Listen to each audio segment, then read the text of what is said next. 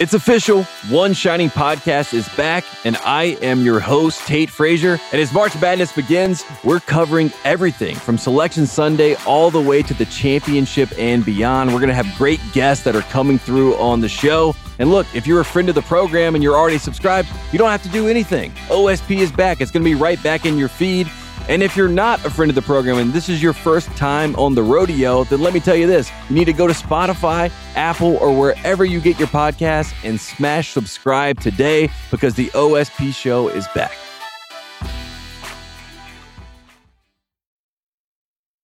It's The Mismatch, presented by FanDuel. The road to the NBA Finals starts now, and FanDuel is the place to get in on the action.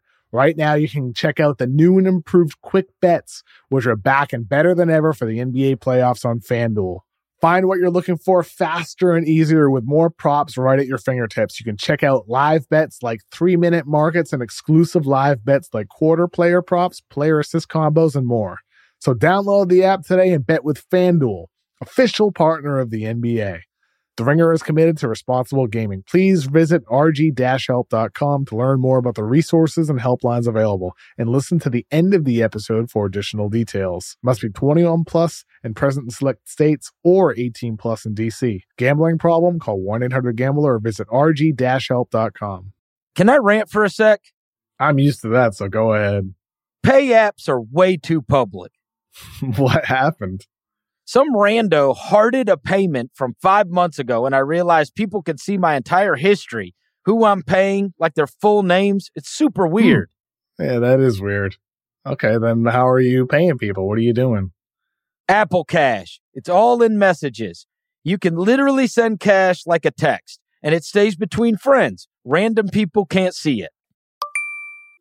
Did you just pay me $1 on Apple Cash? Shh. Services are provided by Green Dot Bank, member FDIC. Terms apply.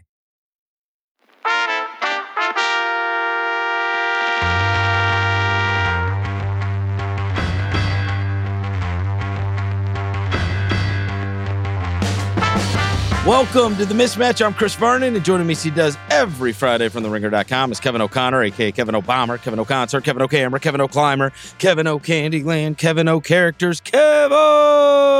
Verno! How are you doing back in Memphis after our wonderful night in Los Angeles? That was so fun. Yeah, I'm doing great. So we're recording this after I was just in the arena for the Grizzlies and the Warriors. But before we get to that, we do need to talk about earlier this week, because it's the first show that we have done since the live show. For those of you that listened to the live show, it went well.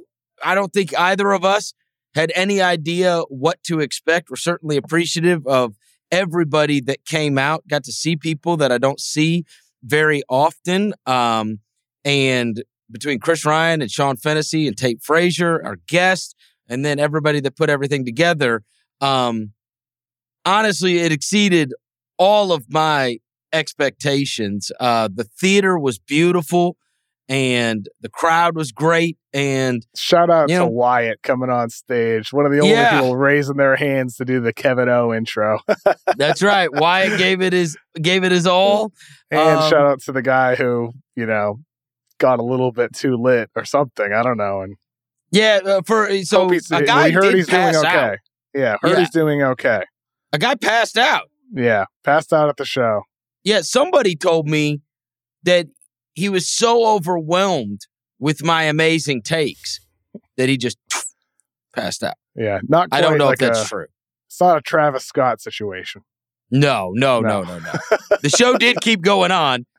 And I will tell you, I did text KOC afterwards. I was like, "Hey, that guy he was okay, right?" Yeah. I was told after the show that he was okay, sitting out front, and all was fine. What we're trying to say, folks, is these live podcasts are lit. You never know. I almost passed out at a show once. Like my eyes just kind of like glazed over. Like it was at the Boy Genius show. Boy Genius was like a super band. Is a super band a couple of years ago, and I just kind of, I don't know, it's weird. Dehydrated, you just got overwhelmed. Water, I don't know. It's the only time that's ever happened in my life. But I was okay. I stayed standing. And now that guy, he's telling the story about, man, one time I went to the Mismatch. a live basketball podcast. I went to this yelling out Okogie and Austin Reeves MVP. It was just so much. This live mismatch taping, and man, next thing I know, I'm on the ground. Yeah. Hopefully that doesn't happen in Memphis in what is it, 10 days, 11 days now? That's March right. 21st in Memphis. Over 85% sold on tickets. So if you want to come, you better buy soon. Get your tickets. There'll be a ton of people there. It's at the New Daisy Theater on Beale Street in Memphis. And so that is March 21st. As Kevin said, if you don't have your tickets yet, make sure you go ahead and get those. But thanks to everybody, Elizabeth Fearman, who helped us put the whole thing together and make it all work. Amazing. And the live show was great. And most of all, thank you to all the listeners that bought tickets, came out, and were an unbelievable crowd. The link for the Memphis show is going to be with the podcast. So if you're listening to this, you'll be able to access that link rather easily. Yep, absolutely. Just scroll down to the show notes and the link will be down there for the Memphis show if you want to get tickets. So as we were recording this, as I mentioned, I just went to a basketball game. I went to go watch the Grizzlies versus the Warriors. Now, this one had a better lead up than many regular season games because the day before this game, Draymond Green dropped a podcast where he eviscerated Dylan Brooks. He called him a dumbass. He called him a clown. He called him all manner of things. And so as if the matchup between the two needed more intensity, given what has taken place over the course of the last couple of years, the Grizzlies knocking them out of the play-in a few years ago to get into the playoffs. Then last year, the Grizzlies losing in 6 games to the Warriors on their way to a title. And then you've had this war of words kind of back and forth. Christmas Day earlier this year, shorthanded Warriors team humiliates the Grizzlies. And so fast forward, now you have Draymond putting out this podcast, eviscerating Dylan Brooks, who at first said something about him and how much he didn't like him and how if he didn't play for the Warriors, he wouldn't be a big deal. In an ESPN article that came out a couple weeks ago. But great timing, super media savvy for Draymond, dropping that right before the game. And so tonight's game, which was a TNT game, I didn't know really what to expect. There'd been a bunch of horrendous news for the Grizzlies over the course of the last week. They lost Ja Morant, as you know. Then news came out yesterday that he was going to be out at least 4 more games. After missing the first 2 LA games after the Denver game. They had lost to the Clippers and to the Lakers. And then this morning got more bad news as Steven Adams, who everybody was expecting to come back, he was playing 5-on-5 in Los Angeles. And so it was like, that's right around the corner. And instead, the booby prize news, which was he's getting stem cell injections, reevaluated in 4 weeks. And I don't know how many times we've talked about this, Kevin. Anytime I see reevaluate, Not good. No. Reevaluate, like bad sign. I want a timeline. I don't need a timeline to reevaluate. We talked about this with the LeBron injury where it was like, we'll reevaluate. That just means don't anybody ask about this for the next 3 weeks, 4 weeks, 5 weeks, whatever the injury is. We'll talk about it again in 3 or 4 weeks. And so that really is the end of the regular season. So I didn't know what to expect, but then the Grizzlies had a monster effort. 77 points in the first half, end up running out on them in the second half and end up winning the game by 20. The road woes. It was a strange game, man. Back and forth, run after run after run. You know, Warriors cut it to 5, then Warriors balloon it back up to 15. Warriors cut it to 4. But it's just really a strange game. Yet it never felt like the Warriors were totally actually in it, though. Yeah, they were. I don't know. There's no explaining how bad they are on the road. It's incomprehensible. Chris, they're 7-26 now. I mean, if they ran the table, Kevin, they ran the table. So what's that? So that's at that puts it at 33. So you play 41. If they went 8-0 the rest of the way, that would get them to 15 road wins. Well, and that's like the tough part for them is, I mean, they have Bucks on Saturday, Suns on Monday, and then they have a 5-game road trip at Clippers, Hawks, Grizzlies, Rockets, Mavericks. And then they have some home games, and then 3 out of their last 4 games are on the road at Denver, at Kings, at Blazers.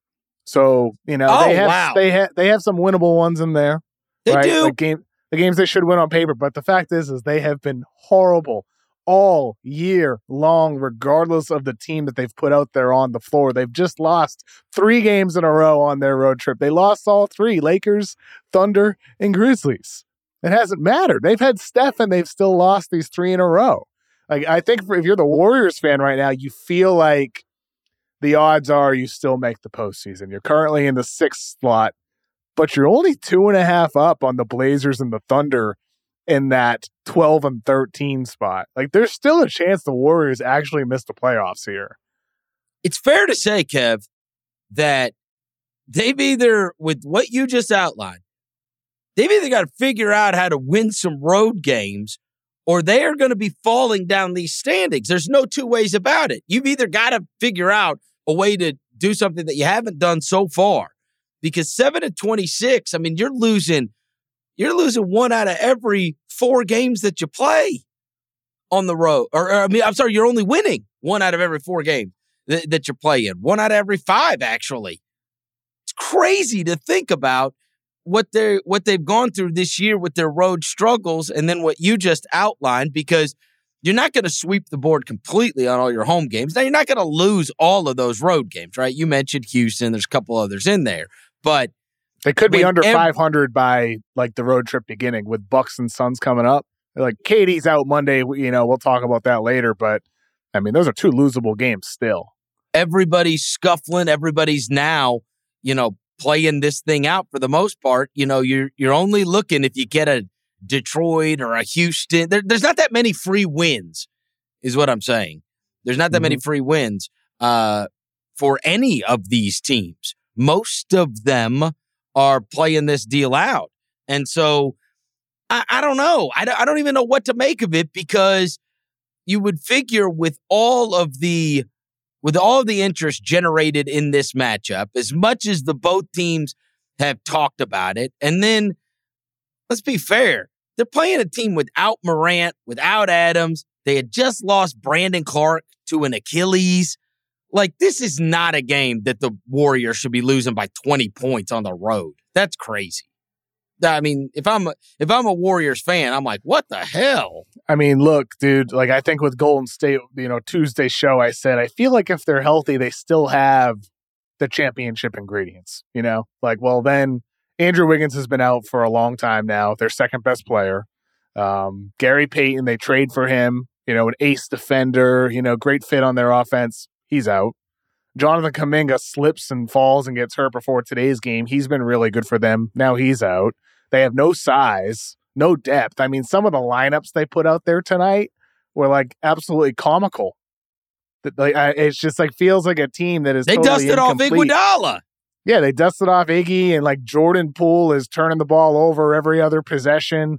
It just doesn't feel like a team that is anywhere near complete, because they aren't. Like, they are missing guys. They are. Yeah.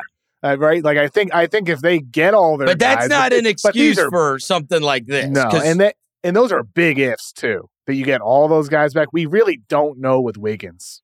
We don't know. So I was told that it's a family thing, that he's out, and then somebody told me yesterday that he's been in Minnesota the whole time. So it's like something serious. Yeah, that he's been dealing with. That is true. Yep. Has that been reported out there? The team did announce he's out for an undisclosed family matter. That's what they said. Yeah, and that he is that, and he's not even like in town. Like, he's been in Minnesota for virtually the whole time. So something's going on, and again, there's no timeline, right? You don't know. And by the way, also Anthony Lamb, he's his 2-way deal is up now, and they haven't converted him yet. I feel like tonight would have been a game they could have used Anthony Lamb. Well, they could have used something, Kevin. They could have used something, because they were getting bombed out. 77 is an extreme number and a half. Mm-hmm. And that's what the Grizzlies had in the first half. And also, they played more like the Warriors with the 32 assists and the low turnovers and kind of doing it as a collective. Like, that's what we always just got used to with Tyus Jones Golden State. He's turned himself into a great player, really good rotation player. Get off the bench and bet the NBA with FanDuel, America's #1 sportsbook, because right now, FanDuel is giving new customers 10 times your first bet and bonus bets. It doesn't even matter if your first bet is an air ball. You'll still get up to $200 in bonus bets, win or lose. With FanDuel, you can bet on everything from the money line to point spreads to which player is going to score first, all on a top-rated sportsbook app that's safe, secure, and super easy to use. On Friday night, my favorite bet is the Lakers -1 over the Raptors. D'Angelo Russell coming back. #1 defensive rating in the league since the trade deadline. Feels like a very winnable game for the Lakers, giving only 1 point to Toronto. So don't miss out by signing up at FanDuel.com/mismatch to get in on the action. That's FanDuel.com/mismatch. Then place your first bet to score up to $200 in bonus bets guaranteed. Make every moment more with FanDuel, official sportsbook partner of the NBA. 21 plus in select states. First online real money wager only. $10 deposit required. Refund issued as non-withdrawable bonus bets that expire in 14 days. Restrictions apply. See full terms at FanDuel.com/sportsbook. FanDuel is offering online sports wagering in Kansas under an agreement with the Kansas Star Casino LLC. Gambling problem? Call 1-800-GAMBLER or visit FanDuel.com/RG in Colorado, Iowa, Michigan, New Jersey, Ohio, Pennsylvania, Illinois, Tennessee, and Virginia. In Arizona, call 1-800-NEXT-STEP. In Connecticut, visit ccpg.org/chat. In Indiana, call 1-800-9-WITH-IT. In Kansas, call 1-800-522-4700. In Louisiana, call 1-877-770-STOP. In Maryland, visit mdgamblinghelp.org. In New York, text HOPE New York. In Wyoming, visit 1-800-522-4700. In West Virginia, visit 1800gambler.net. As you were mentioning, with all of these teams, we could talk about who's not playing for them, and it does feel like that's going to be the race in these last, 16 to 20 games, is who can stay healthy and be equipped, who could be most healthy going into the playoffs, because so many of them are just one injury away from being a radically different team. And that unfortunately hit Phoenix. They lost Durant on just a bizarre turn of events, for it to not even be happening in a game and to be happening in a layup line where everybody's just kind of going through the motions and getting warm for the game. Twist his ankle badly enough that he's out multiple weeks, and they even used the reevaluated word when they put the 3-week timeline on it. And as you said, you mentioned in passing, the damn same thing happened in warmups tonight with Kuminga. A twisted ankle, just the same. And that's 2 nights in a row. It's one thing to be these guys to be getting hurt, in the middle of games. We've had 2 twisted ankles in warmups going into these games. This is crazy. Bad news for Phoenix, who lost some depth, obviously, with making the trade. I mean, it goes without saying, they need healthy Kevin Durant by the time it comes playoff time.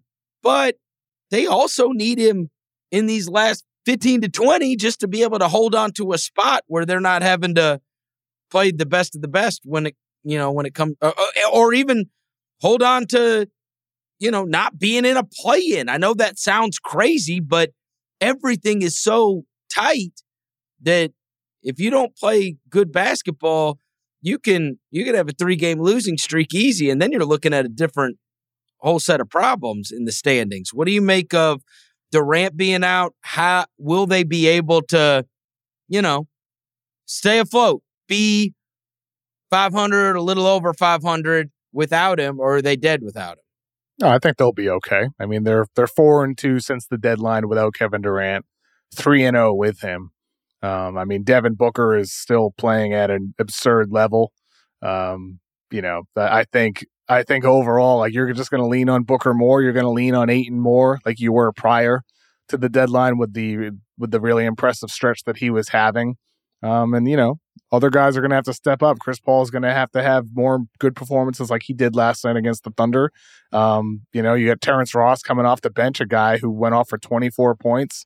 We talked about it on the Tuesday live show, how many opportunities Wainwright got, Okogie got. Well, it was Terrence Ross on Wednesday night.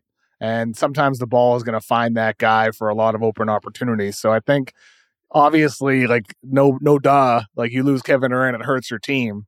But I think the Phoenix Suns are going to be absolutely fine over the next 2 to 3 weeks without him. But they are only up 3.5 on the play-in. I don't see them falling that far. They're 3 up on the 5 seed. Maybe they slip down one spot, but I'd expect them to maintain their spot at 4. Just looking up at their upcoming schedule, it's not like for them they have like this extremely long road trip or anything like that.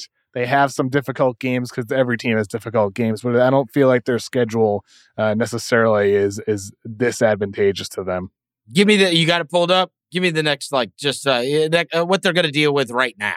They got Kings at home, Warriors on the road, Bucks at home, Magic at home, then 3-game road trip, Thunder, Lakers, Kings, and then Sixers at home. That sounds pretty tough to me, Kevin. Yeah, I mean, there's some tough games. They are not going to be okay. So you with think Josh they lose a Okogie lot and of Ish those? Wainwright? They can win some of those. I mean, they like, what do they have to do? Go 500 or slightly above 500? I think they can go 500 in those games. Yeah. I mean, they really lost. You're really counting on some. I mean, you watch the Dallas game that just happened a couple days ago. You see when they're playing somebody that's got some offensive firepower, and that was Durant and Booker in tandem going for 70-something points together. I mean, Durant's as good as it gets, but I mean, you don't have much depth. You're counting a lot on DeAndre Ayton to put up real scoring numbers for you, too. I mean, they can win that Warriors game, Magic, Thunder. At Warriors? Yeah. Monday night? I mean, that's just sure. Look, the Warriors, as terrible as they've been on the road, they've been brilliant awesome at home. Yeah. They've been great at home. Mm-hmm. I don't know. I think they could fall back a little bit. But what I'm saying is like, that also means the Clippers and the Warriors or the Wolves or the Mavericks need to be winning. Yeah. So like, 2 things need to happen. The Suns might go slightly below 500, but that also means that the Clippers need to go much better than above 500. The Warriors need to be much better than above 500. So I think I just don't know if those 2 things will both happen. The Mavericks are sliding. That's fair. They're one of the worst teams in the last 10 games. The Wolves have been about average. The Warriors have been average. The Clippers have been average. I don't know if, I mean, really the only team, like, they're you too might be far right. back. They might have to completely fall Yes, on their face. for sure, which maybe, like, you never know. Things like that could happen. I just don't see that totally happening. Whereas, like, the Lakers right now, they're 5 back. They have the number 1 defense in the NBA since the trade deadline. But 5 is too much. Like, you're not getting all the way up to 4. The Lakers, their hope is getting to 5, not to 4. Fair to say they have to have him back for the playoffs. Oh, and totally. then if you do, if you do get him back, it's kind of a regardless of seed. But it's hanging out there. We don't know. 3 weeks puts it right at, towards the end of the regular season. And so what you're hoping is that you've got him available for the postseason. Yeah, dude. Kind of crazy. You're a dangerous, possible not home court advantage team. I mean, let's say it is 3 weeks, which would mean he comes back the 31st against Denver. That would leave only 6 games remaining in the season. And that could be comes back then. Yes, and that includes a back-to-back. So theoretically, he could only have 8 or 9 games with the Suns before the playoffs begin. And he just got back from the knee. Yeah, and he was amazing right away. So, like, that's the encouraging thing, where he looked like Kevin Durant right away. Still dominant force overall on both ends. He looked like an MVP candidate, just like he was prior to the injury in January with the Nets, right? Like, he was top 5 on my MVP ballot at that time he got injured. He looked like that same guy when he returned. So I mean, I think with Kevin Durant, he's one of the unique players who can come back and fit himself. But I do wonder how much other guys are affected with chemistry. Like, it does take others time to adjust to him, I'm sure. But I don't know. It did look seamless. But then again, it was the Hornets, Bulls, and Mavs. So, not well, like I mean, it's going to be a little different defenses. when somebody runs to a Devin Booker and he's throwing it, down to Josh Okogie, as you said. Yeah, and the three teams they face, Hornets, Bulls, and Mavs, those aren't exactly the type of defenses you're going to be facing in April, May, and June. You don't think? Well, maybe. The Mavs have to hold on because they are well, wait a minute. No, maybe the Hornets, though. The Hornets defense is like 6th in the league since early February or late January, but like that has something to do with Mark Williams finally getting playing time for Charlotte. He's been so great since Clifford pulled him out of his doghouse, his Clifford's big red doghouse. Just like it's also if we're gonna be Mark Williams. Also, to be fair, nobody gives a shit about playing the 100%. That's the other factor. Teams take the Hornets the biggest lightly, factor, and they still whoop their ass. So. Nobody. I don't care what their defensive stats are. I know. That is the night before, as a player once told me, if you're playing the Hornets the night before, you say table for 8, and you got a VIP table the night before. Like nobody cares about that game. Yep, especially maybe it's since the LaMelo injury, they've really ramped up the defense. Mark Williams is nice though. I love Mark Williams. Yeah, love Mark Williams. Return to the big. Him and Walker Kessler have been some revelations. Mm-hmm. As guys that have had like real impact. So you mentioned in passing the Mavs. You had that scare for Luka. I'm going to see them on Saturday. His MRI came back clean, but they're down to 8th now, Kevin. Got a little free fall going on with Dallas. They're 3-7 in their last 10 games. You've had some of these games where you've gotten some big dual scoring output games, which is what you would expect from Luka and Kyrie, but defensively still pretty porous. And, it feels when I've watched them like I feel like they're one of those teams, and this happened to them last year and sometimes in the playoffs, where it's like, I'm going to be able to look at their 3-point counter and I'm going to be able to tell you what happened in that game.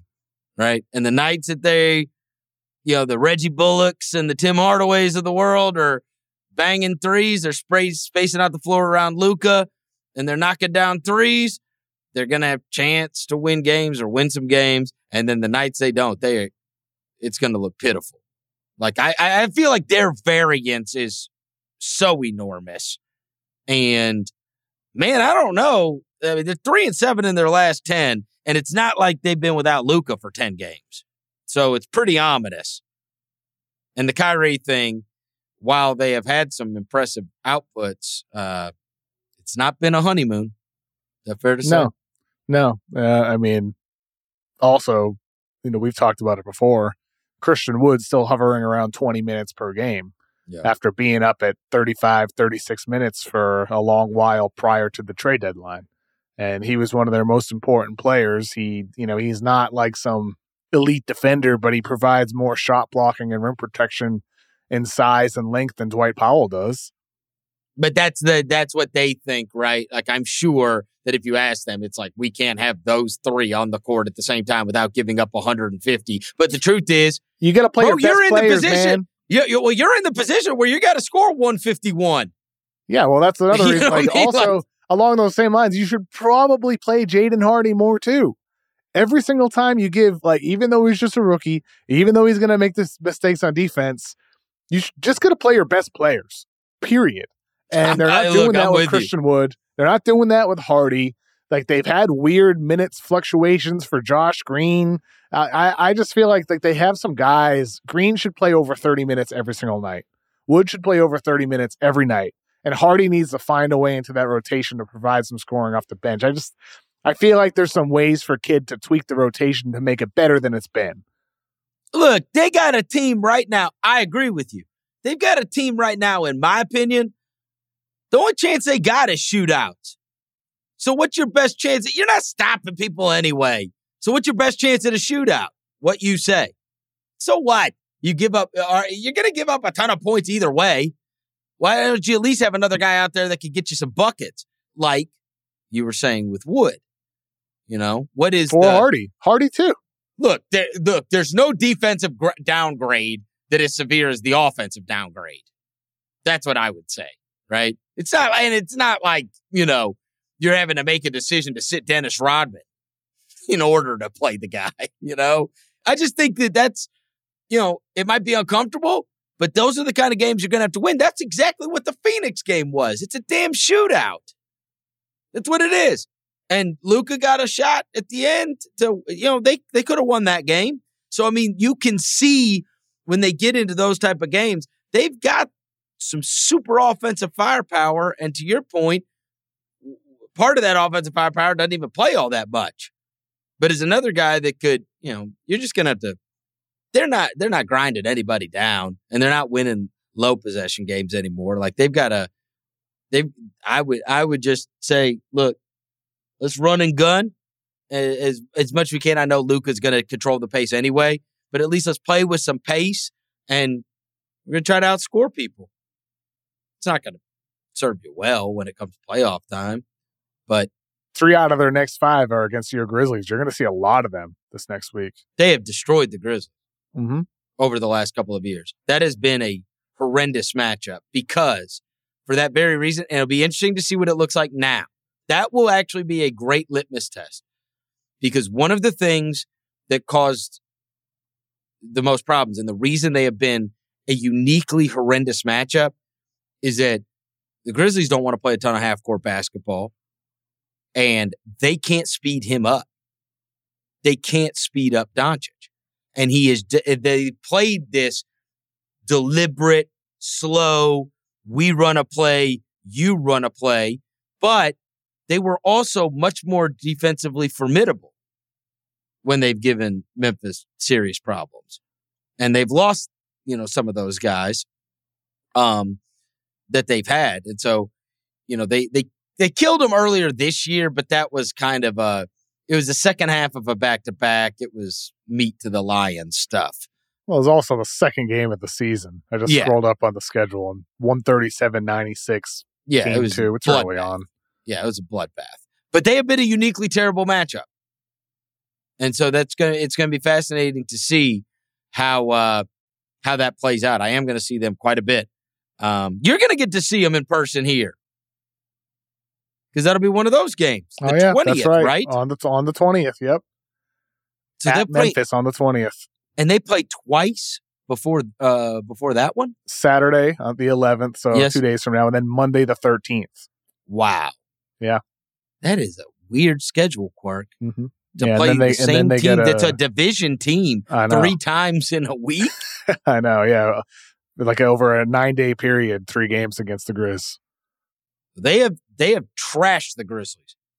That has been the one. Like, in fact, if you would have asked me last year, I would have said that's the team I want to stay away from. I don't know what it is. They just can't beat that team. So it'll be interesting to see what they look like with the Kyrie. But you guess who else was awesome? Brunson was on that team. And it was noteworthy to me. You could go back and find these. Well, you could find Baines. You can't find Morant's because he's deactivated his account. But when Brunson got signed by the Knicks and people were like talking about, wow, that's a lot for Brunson or whatever, both of those guys, and I never see this, both of them went to Twitter to talk about how people don't understand how awesome that guy is. They don't get it. Both of them, both Desmond Bane and John Morant. As soon as that Brunson thing happened, because I perked up, I was like, wow. You know what I mean? They really went out of their way to talk about how much they respect that guy and how good they think he is. And they were right. In fairness, they were right. Game recognized game, right? Absolutely. But, look, no Brunson and Kyrie instead. Probably a little different world this year. So we'll see. They're 3-7 in their last 10. They're down to 8th right now. And everybody's all jumbled up as we've talked about. Another team, Pelicans are 3-7. in their last 10. They're right on that play-in line. And I'm not bringing this up to mess with you. I'm bringing this up because the Zion news came out. Okay? Zion news came out that he's not coming back for at least another 2 weeks.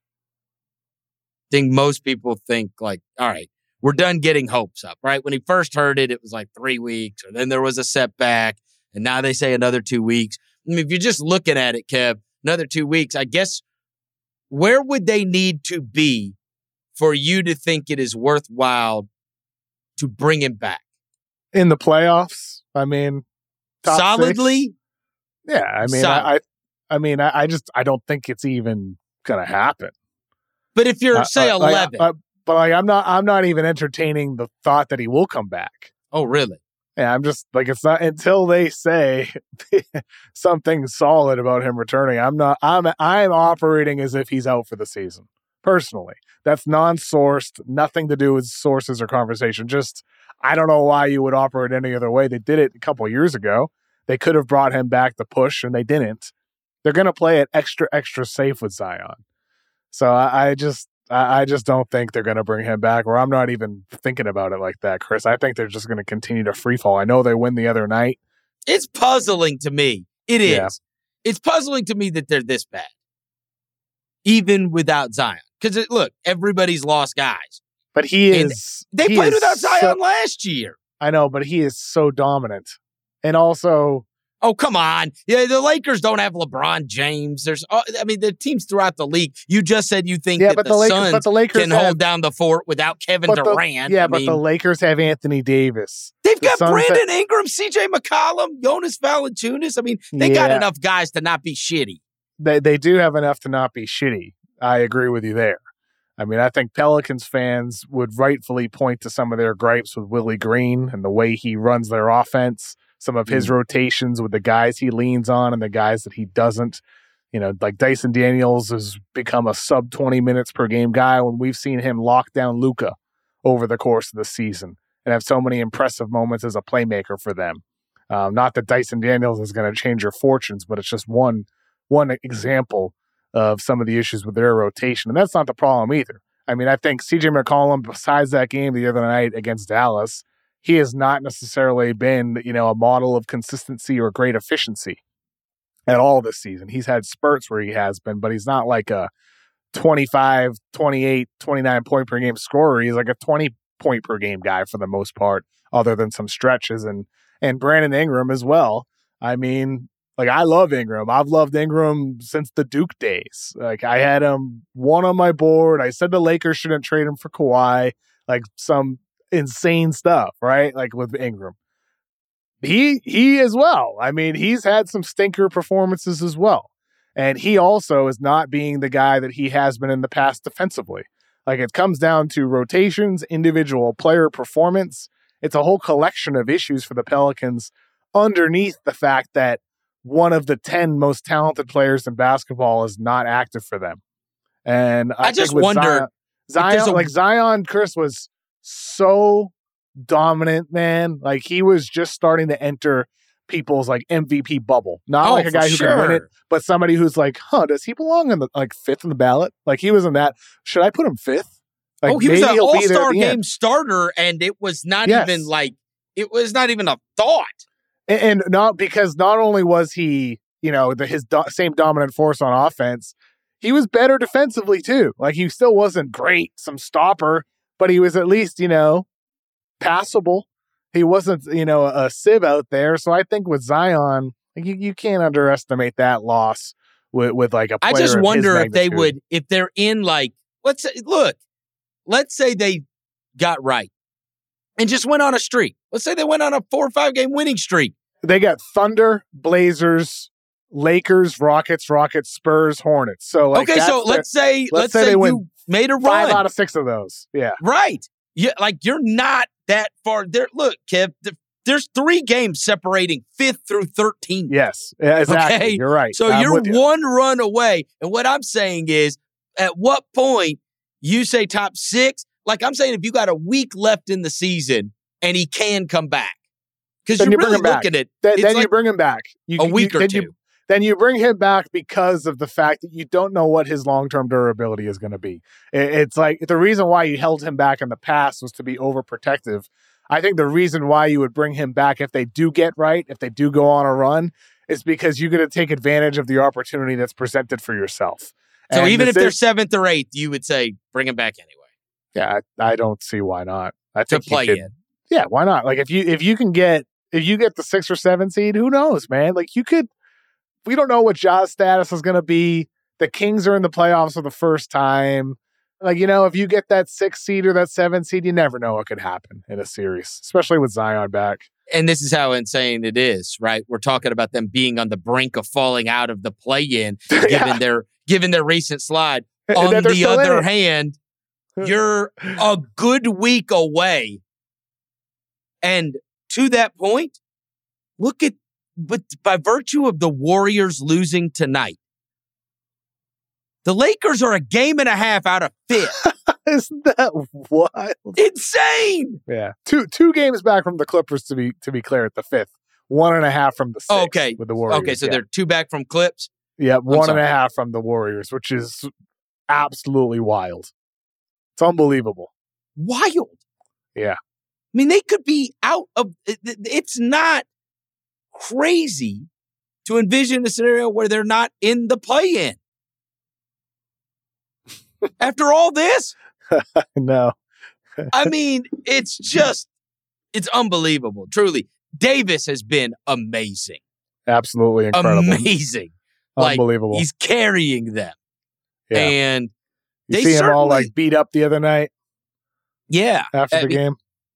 I mean, this guy, look, the Grizzlies, when that game, they played them when he went out in the second quarter, that's when the Grizzlies got back into it, kind of flipped the game and played really well. And as soon as he came back in, I mean, you want to talk about being able to expose being small, because this guy is just playing volleyball off the rim. I mean, it's like playing against a child, against when he's out there against somebody like Tillman, who's 6'6", right? The guy could have just kept throwing it up against the backboard and getting it every time. He has been great. He's been great for them. And you know who impressed me the other night was Brown.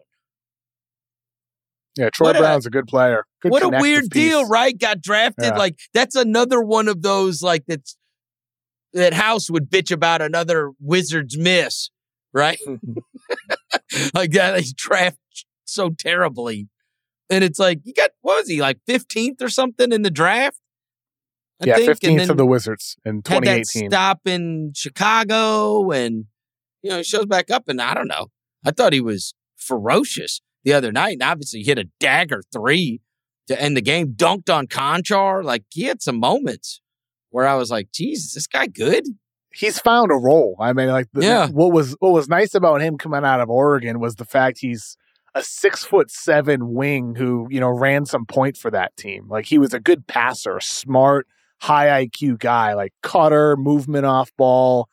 And that's what kind of works with the Lakers right now. He's just a connective glue within their half-court offense, and he's been really competitive on defense too. So it's working. I feel like the Lakers have found a good collection of supporting pieces. Austin Reeves, Troy Brown, Beasley.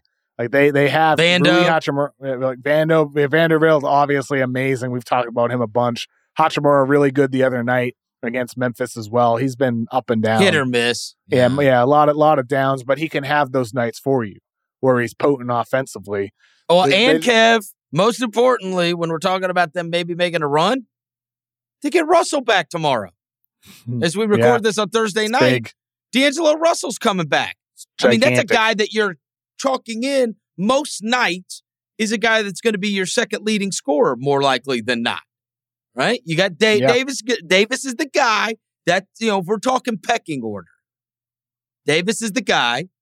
And then kind of everybody, when you say one thing about the whole role thing that I think when you were talking about this, it's really smart because it's one thing to be role guys and add a bunch. It's another to have a bunch of role guys that are willing to be role guys.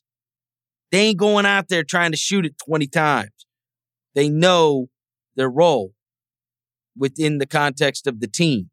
And so the guys that are open, or the guy, some night it might be this guy, some night it might be Beasley, some night it might be Reeves, some night it might be this guy to have something. And, if Russell can kind of make the whole thing go, because he's clearly like way better than Schroeder.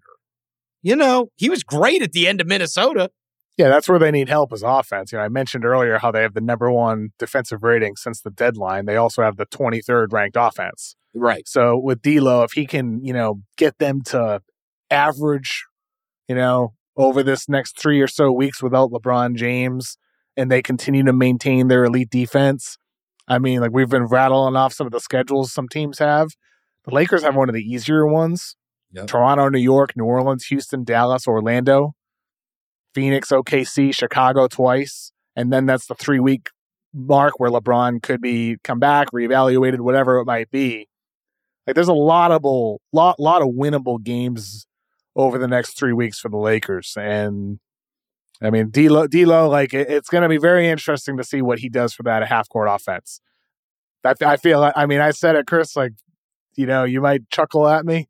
People said at the time I published my post-deadline championship power rankings that it was for clicks, that I put the Lakers at 6th. No, that was dead-ass serious that I put them there. I still think the Lakers are a serious championship threat as long as they get LeBron James back. And with D'Lo back, we're going to get a taste of what they could look like, again, as long as LeBron James can come back and stay healthy. Because right now, this is a team with an absolutely dominant defense, AD playing at a top 5, top 10 level, and a bunch of role players, as you said, who understand and embrace their roles and enhance the talents of their most important offensive players. So I think the Lakers right now are lurking in the title race, and it's all going to come down to whether LeBron James comes back. But the fact they're performing this well already without him and without D'Lo, that bodes well for them moving forward. Well, and it's guys that have won. I mean, you think about where we're looking at the bottom of those, whoever's going to end up, 6, 7, 8.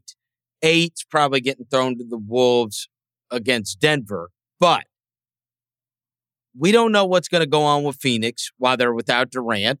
And Memphis and Sacramento are obviously susceptible.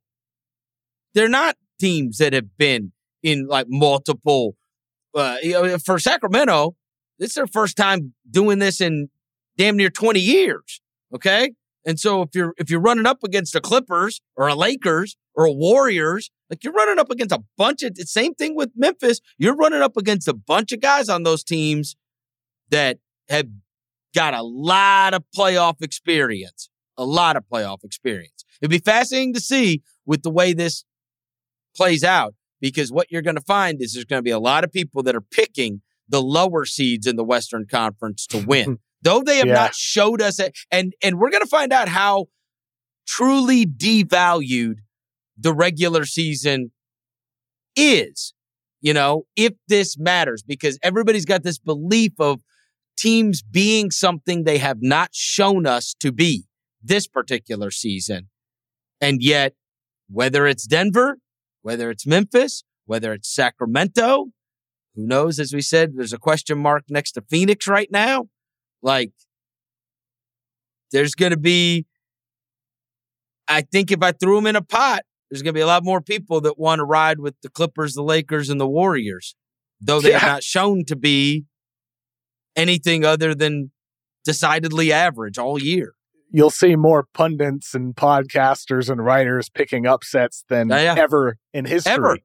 Ever, right? I think you will see that, and I don't think it's necessarily incorrect. It's going to depend a lot on... Including, Kev, the number 1 seed. If I tell you the Warriors get 8, are you picking the Warriors or the Nuggets? Well, in that case, I'm sweating if I'm Denver, because the types of teams that are going to beat them are the teams that can run a ton of, high pick and roll or have a shooter on the outside, like Steph Curry, Kevin Durant, Chris Paul, Devin Booker, those pull-up shooter types that can attack Jokic. Kawhi Leonard? Yeah, I mean, I wouldn't pick the Clippers over the Nuggets, but they're at least one of the teams that fall into that category. But to your point of like, hey, we can run this high pick and roll, and a guy can hit an elbow jumper. Yeah. I mean, the Lakers are the interesting matchup there. For the Nuggets, we haven't seen a lot of AD against Jokic in recent seasons. Lakers against Grizzlies. We haven't seen a lot of AD either. versus anything in recent seasons. You know what would be cool is if we got Lakers Kings in the first round. No. Those poor kids. You don't want to see the replays of them getting robbed. Well, I mean, it would just be like a cool full circle way for the Kings to get back into the playoffs. If they lose the series, obviously it's heartbreaking. But if they win the series and beat the Lakers, who just climbed back into the playoffs, would there be anything sweeter for a Kings fan than to beat the Lakers in the first round? I know that comes with great risk. You'd be terrified. You see the highlights and all that. But is there anything sweeter than that, Chris, if you're a Kings the other fan? thing, and you've got those old clips of, whatever it is. I'm not scared of the Sacramento Queens.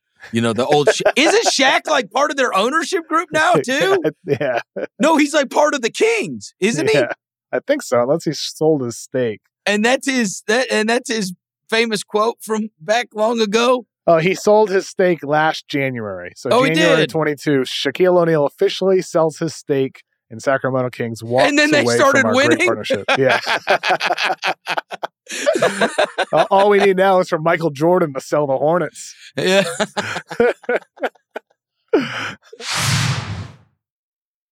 Man, we got to start using Apple Cash. All right. Why? It's so easy and convenient. Apple Cash lives in messages. Okay. So I can pay you in convos we're already having. Not forget a payment or have the money sitting somewhere just collecting dust. That's actually kind of nice. And then you can use that cash right away and buy stuff at like a store with Apple Pay. Oh, so I don't have to do all the bank transfer stuff. Nope. It's just right there. It's easy, convenient, and secure. Did you just pay me $1 on Apple Cash? See how easy that was?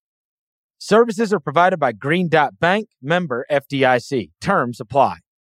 When you need mealtime inspiration, it's worth shopping Kroger, where you'll find over 30,000 mouth-watering choices that excite your inner foodie. And no matter what tasty choice you make, you'll enjoy our everyday low prices, plus extra ways to save, like digital coupons worth over $600 each week. You can also save up to $1 off per gallon at the pump with fuel points. More savings and more inspiring flavors make shopping Kroger worth it every time. Kroger, fresh for everyone. Fuel restrictions apply.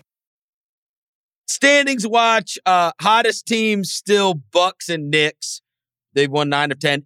But in fact, the aforementioned, as we're recording this, the Kings are stomping the Knicks tonight in Sacramento. They are up by 18 in the third quarter. I don't know how that'll end up playing out, but it's worth noting right now because the Kings doing that to one of the hottest teams in the league. The only teams that have won 9 of 10 are the Bucks and the Knicks. Bucks got a win tonight against the Nets. And how about Chris? How about Monday night recording for the mismatch? We're talking with Sean Fennessy about is it sustainable for the Knicks, but then they lose to Charlotte on Tuesday. What if he's the curse? By the Kings. Did he just curse him? I don't know. The Fennessy curse? Maybe. He started talking about them winning a title? I'm not sure you can say it's a Fennessy curse. It's just the Knicks, dude. It's just who they are. It is who they are. Yeah, but to be fair, though, the Kings are tough. Beginning of a tough road trip here. I told you they, so the Knicks are down in that game, but they've been hot. The Bucks kept on winning. They got a little scare from Brooklyn, but ended up winning tonight. And no Giannis. And Bobby Portis slips into Giannis's spot and goes 11 for 15 from the field, 28 points, 13 rebounds. Bobby Portis, I don't know, what's his game number? 54. I mean, that's a guy that would be right there in an open 6-man of the year competition. He would be solidly in the mix. Bobby Portis has been great for them this year. Great. And total fan favorite. And got a start tonight. Look what he did. Guy puts up Giannis numbers for him. It's crazy. He's been fantastic. So right now on FanDuel, he's 4th on 6-man of the year odds. Quickly, -140. Malcolm Brogdon, +110. Norman Powell, +3,600. Bobby Portis, +5,000. Still got Russell Westbrook on the board at when we talked 12,000. about this a couple weeks ago, Quickly wasn't even on the board. I know. It's like he was kind of hiding in plain sight. It's all who gets hot, right? I know. And Brogdon, like his team is not doing so hot lately. And so he's kind of been the standby throughout the year. Portis probably, he's at 54 games right now. So he'll be able to have enough, but Portis, he's been great for them. And obviously got the start tonight. And then on the other side, the only other one in the Western Conference, the only team that's won even 8 of 10 is Denver.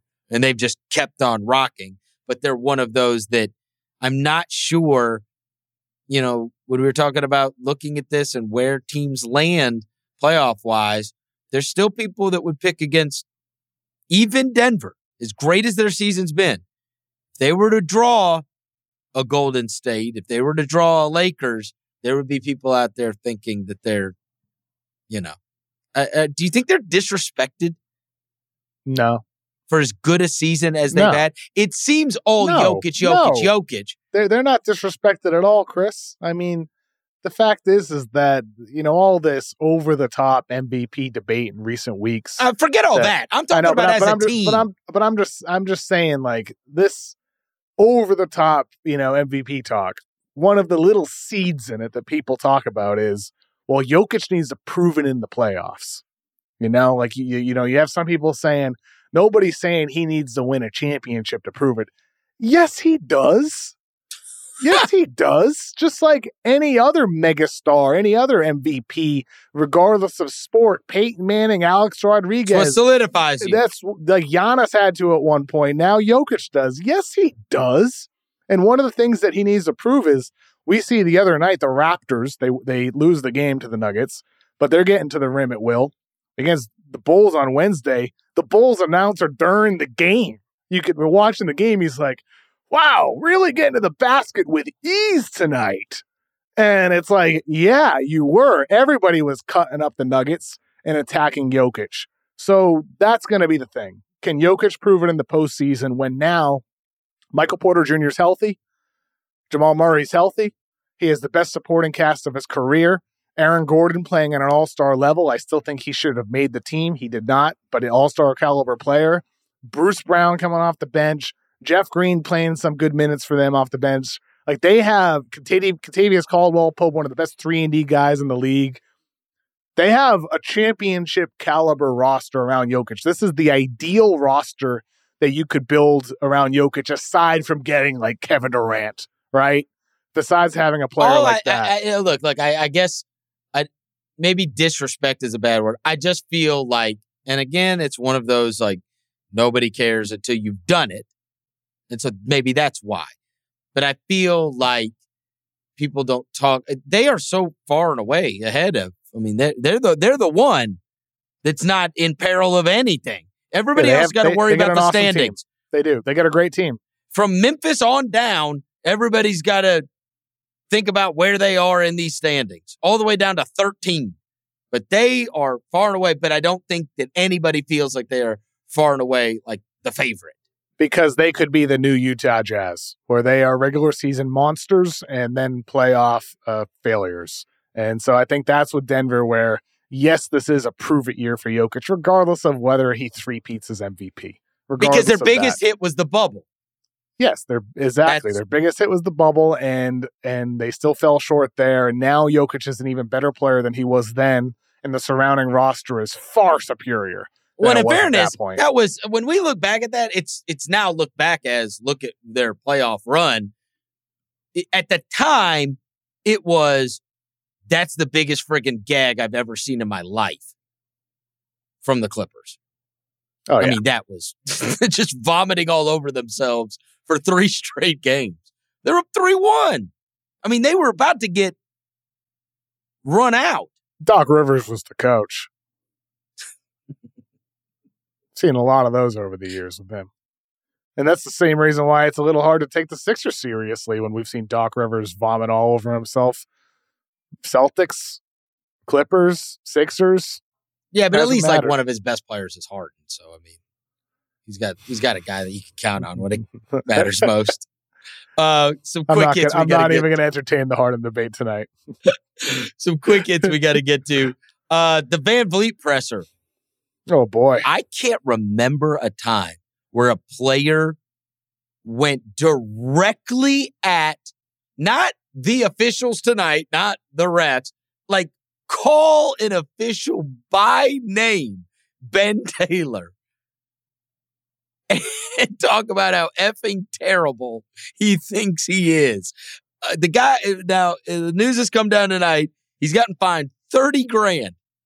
Kevin, if there was ever a $30,000 rant, I think that was it. I don't know what the fine should have been, and I don't know. Van Vliet's hopefully going to get $100 million in the offseason. That's why he, changed agents and everything. So $30,000 is probably not as big a deal to him as it is to others. But damn, man, if there was ever a $30,000 rant, it is calling a individual official by name and just napalming the guy. It was so good. So good. I loved it very much. Too. I very much loved it. I think a lot of players across the league, coaches, executives, we're all very happy to see a player directly call out an official and hold them accountable publicly, which so very, very rarely ever happens, especially not to the extreme level that Van Vliet did it. So I think for him, $30,000 well spent. Well, and it did feel personal. 5 of 8 technicals he's received have been from Ben Taylor, so he feels a certain kind of way against him right now. Oh my God! I mean, you never know. And it'll be now. I want to see the next Toronto game that Ben Taylor officiates. You know what I mean? This usually goes the wrong way for the guy. Yeah. Usually the refs are not like, oh, well, now I've been called out publicly. Now I'm going to pussyfoot around this and not call as much as I used to or try to play nice or whatever. Usually it's like, F them. Do that to me. I'll show you. And then the guy loses his mind again. I mean, I told you years ago this happened. I was at a game like this. And Dave Yeager, who's now an assistant for the Philadelphia 76ers, he and Mark Davis, hated each other with the fires of 7 hells. Hated him. Okay?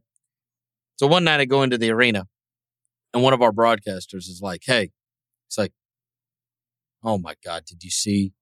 We've got Davis. And I was like, look, you got to stop all this. Like, like, we can't, like, every time it's not the refs. It's not the refs. He's like, no. Like, Davis, there's smoke there now. Like, because he's called him out, whatever. And I was like, look, these refs are not out to get the Grizzlies. They don't think about them that much, okay? He's like, I promise you. This is Rob Fisher, our sideline reporter. He goes, you will see something tonight you have never seen in your life. I was like, whatever, dude. So I go and I sit in my media seat. And at that time, I'm sitting on the scorer's table. Game's about to start. And Mark Davis walks over and he goes, and puts up the tech sign. Delay a game, Memphis, late to the tip. And I looked down and I went, oh my God. And he's like, I told you. And they hated each other. Like, it got to the point where they're like putting together like clips of games and sending it in. And that just made Mark Davis madder. And so that's what I would just warn Fred VanVleet. These guys got egos now. And everybody in Ben Taylor's life was calling his phone this morning. Like, bro. It seems like such a weird guy to hate, Fred VanVleet. Why do Fred VanVleet and this guy have a problem? I've never even thought of Fred VanVleet having like Draymond, I get it. Chris Paul, I get it. Doc Rivers, I get it. All I remember about VanVleet is during the 2019 finals when my suitcase and his suitcase got mixed up. And I had to bring it to his hotel and switch them. Nah, you should have kept that one. He's got way better drip than you. You guys are probably around the same height. You're a little taller, maybe. Yeah, no, I think Fred VanVleet's like 6'1". What? I don't care what they list him. He's tiny. Let's find out. He's not. He's listed at 6'1". Okay, let's actually check this. He ain't 6'1". You're gonna go look at like combine numbers or something? Exactly what I'm doing. That's exactly what I'm doing. I love right it now. when they list the guy, Yep. and then you could go back and look. No, it's and we can't do the whole. He wasn't 19 when he came in the damn league, so he hadn't grown. He hasn't grown since then. So sometimes you could go back and look at those, and you could say, yeah, but whatever he measured at the combine, he's grown a bunch since then. I'm going to guess that Fred VanVleet hasn't grown an inch since he's been. Hell, he's 30 when he came into the NBA. He's playing at Wichita State before I had kids. If I remember correctly. I wouldn't have gotten measured either. I'm not so sure he was at the NBA draft combine. Oh, he's undrafted. Yeah, because he was undrafted. I don't think he got the combine invite. If Smart. Smart. Or maybe he did and said, I ain't going to that crap. You ain't measuring me. Anyway. I'll see y'all in Portsmouth. Yeah. He was a snub at the combine. Yeah, he didn't make it. Unbelievable. All right. Speaking of trash talk, Chris, something new tonight. Dylan Brooks, after the game, he said, I know I'm a better player than Draymond Green. And he said it was also a low blow for Draymond Green to try to pit his teammates against him. And he said, Dylan Brooks said, I ain't out there getting into physical altercations with my teammates. Sheesh! I love this. And Draymond said, like, Warriors-Grizzlies is not a rivalry. Winning games in March doesn't mean anything. You get to win games. Then he needs to go talk to Klay Thompson because Klay Thompson called it a rivalry. I know. It's a rivalry. It's totally a rivalry, I think. Dylan Brooks should have brought up that, hey, you had a chance to make the playoffs 2 years ago, and with the game on the line, you went and chucked it against the backboard, and if it wouldn't have hit the backboard, it would have killed a fan. That's how reckless your shot was when it mattered most. And he got done in by Xavier Tillman and Grayson Allen. Draymond says rivalries are created by you win, I win. Clearly, we've won 4 times, and their organization has 0 championships, so I can't consider that a rivalry. Anybody can win in March. Anybody can win in March. What that mean? I have a hard time getting out of bed in March. What's a game in March mean? No. So Draymond, I love it. I love it. I don't know. I want them. I want Grizzlies Warriors first round. I want Kings Lakers first round. Did you see the walk off? Yeah, on the walk off tonight. He said he needs to just keep on podcasting or blogging or whatever he does. Yeah. He keeps calling everybody a blogger. That's so what funny. Dylan Brooks Dylan Brooks has now called Shannon Sharp and Draymond Green bloggers. I'm a Dylan Brooks hater, but you got to give him credit where it's due for some of his defensive possessions tonight. Just fantastic. Absolutely, yeah, he was unbelievable. Got to give him credit. He is an outstanding perimeter defender. He is. Yeah. Oh, yeah. When he's at his best, I mean, he's If he awesome. took 8 shots a game, people would think he's awesome. Yeah. The problem is he could do more with less. You just saw that Laker game. He went 5 for 17. What are you doing taking 17 shots? When we just talked about the Lakers and understanding where you are in the pecking order and what's a good shot and what's not a good shot. Yep. Couple other things to quick hit. Lonzo Ball. God, this is the saddest thing. It's terrible. I lived this. It's bad to bring up, but I actually saw him talking about this about a week ago, the Lonzo stuff.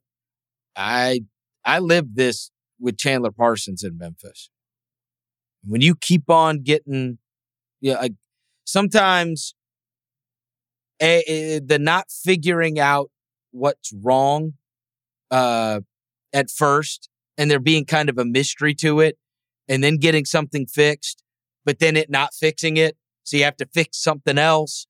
And then you have to, this is going to be the 3rd surgery, bro. The 3rd. Mm-hmm. We got to start considering that we may have seen certainly the last of him as a big time player in the league or a real player in the league. Man, I know that Ingram and Zion were effusive in their praise and really wanted to keep him, but what a bullet they dodged in New Orleans with this, because this has just now gotten sad. I think they might have known something. Yeah. This has just gotten sad. I know. It's Truly. terrible. I mean, because where it's like, it never came to fruition. And when it was good, man, it was good for the beginning of last year with him and with DeRozan and with Levine kind of flanking him. He kind of made that work, and they just never were able to all stay together healthy. But then they had Caruso coming off, and they had Butch, and they were on to something, maybe, but we'll never know. Yeah, I hope he can come back at some point, whether it's a year from now, later this season, next season, or 2 years from now, or 3 years from now. Right Don't now, they say it's third on the same knee? Yeah, I know. He's only 25 years old, though. You hope at 28 years old, Lonzo's getting rotation minutes, even if he's playing 18, 20 minutes per game, Sean Livingston style, after all the injuries that Livingston had earlier in his career. You hope Lonzo can have moments like that, because his story, I mean, think about the guy he was when he gets drafted number 2 by the Lakers. The guy with the funky jump shot, with the loud father and all the fanfare around him. But he managed to turn himself into a really good shooter. 40% from 3 last year in Chicago, 37% with the Pelicans, over 70% from the free throw line. An awesome defensive player, not like a all-star, all-NBA guy like you hope to get with the number 2 pick, but just a good-ass winning player. And like you said, what he was doing for the Bulls was that connective glue. Just such an important piece for them. I just hope he can come back and be a contributor in a winning environment someday, because I loved watching Lonzo and the guy that he turned himself into through hard work and open-mindedness to change his funky form into the efficient shot that it was. He turned himself into a great player. It sucks.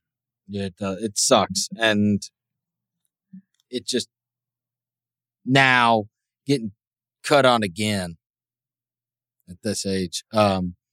It's crazy. You never know the way things are going to shake out, man. It was years ago now where I was, the game was in Memphis. I saw Kentucky with Fox and Adebayo and Monk play against UCLA in the NCAA tournament.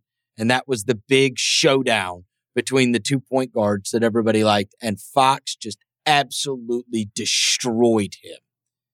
It's one of the most unbelievable performances I have seen in person from a college athlete. And now you fast forward all those years later, and how many times have we kind of probably gone back and forth?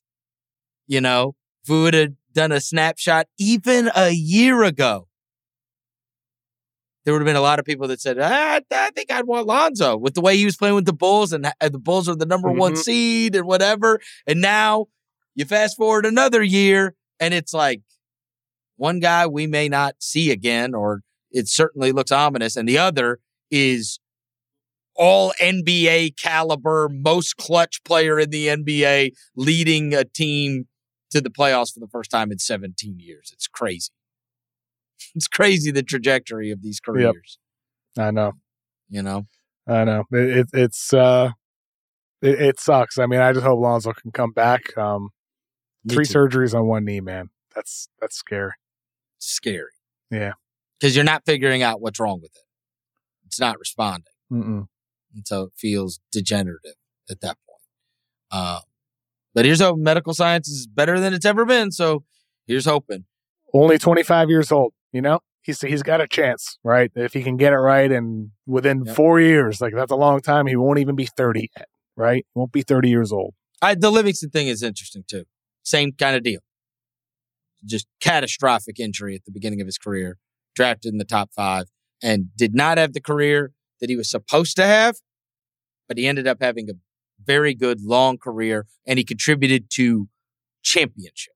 3 championship in a big teams, way. Right? Yep, for sure, right? He wasn't the 30-minute per game all-star, taking 10, 12, 15 shots per game and leading the team or the league in assists. He wasn't that.